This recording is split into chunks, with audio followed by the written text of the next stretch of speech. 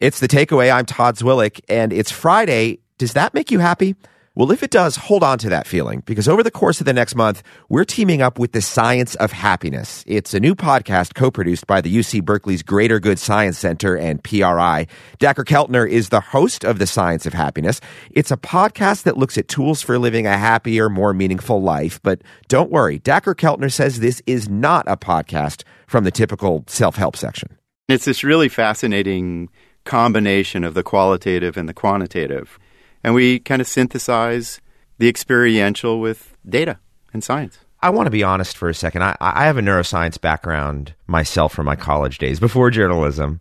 The prospect of using brain science and really being able to examine how the brain responds to measures of happiness appeals to me a lot. I'm the guy, like so many others, Dacher, over the years, when you hear about self-help, 7 habits, 9 things you can do to achieve bliss, I roll my eyes. I do too. But for me, the game changer is the neurophysiology. Darwin said sympathy is our strongest instinct. Only now are we starting to formulate an evolutionary argument for why it matters to be sympathetic, and that's because our offspring take 7 to 49 years to become independent. So we need to take care of those carriers of our genes. But here's what's striking. What neuroscientists are finding is that the brain rewards us for being good. Now, you talk about the science of happiness. Talk a little bit about the neuroscience of happiness. I don't want to be too reductionist about it, but I know you have some. Happiness isn't just one thing. But give me an example of where we just know how the brain reacts to certain kinds of exercises that can make you happier. Neuroscience has found that a very old part of the mammalian brain, the periaqueductal gray, is activated in compassion.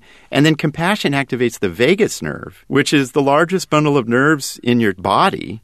And it really helps you do things to be kind, like look at people in the eyes, vocalize, slow your heart rate down. And not only that, but the vagus nerve is regulating your immune system response. So what we're learning is compassion alters very fundamental branches of your nervous system that help you be healthy.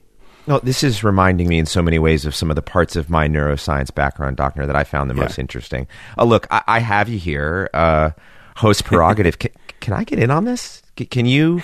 Do you think I could sign up? I don't know if you have any more slots for guinea pigs, but can I get some? Man, all right, we'll take you on as a guinea pig. Definitely. No, we'd love to have you repeat as a guinea pig.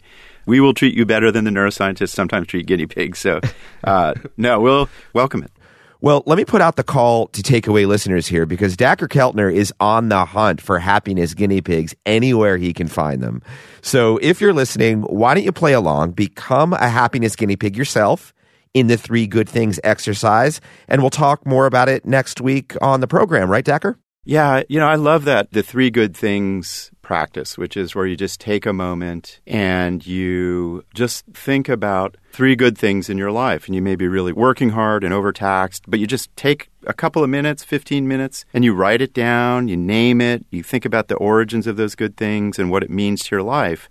It kind of shifts the mind out of the list-making mode and the what's threatening out there mode to what can I appreciate? And what we know scientifically is 3 good things, like a lot of these practices, kind of produces feelings of appreciation. It slows time down. Sometimes studies show it benefits your body. So it's really a revealing guinea pig exercise.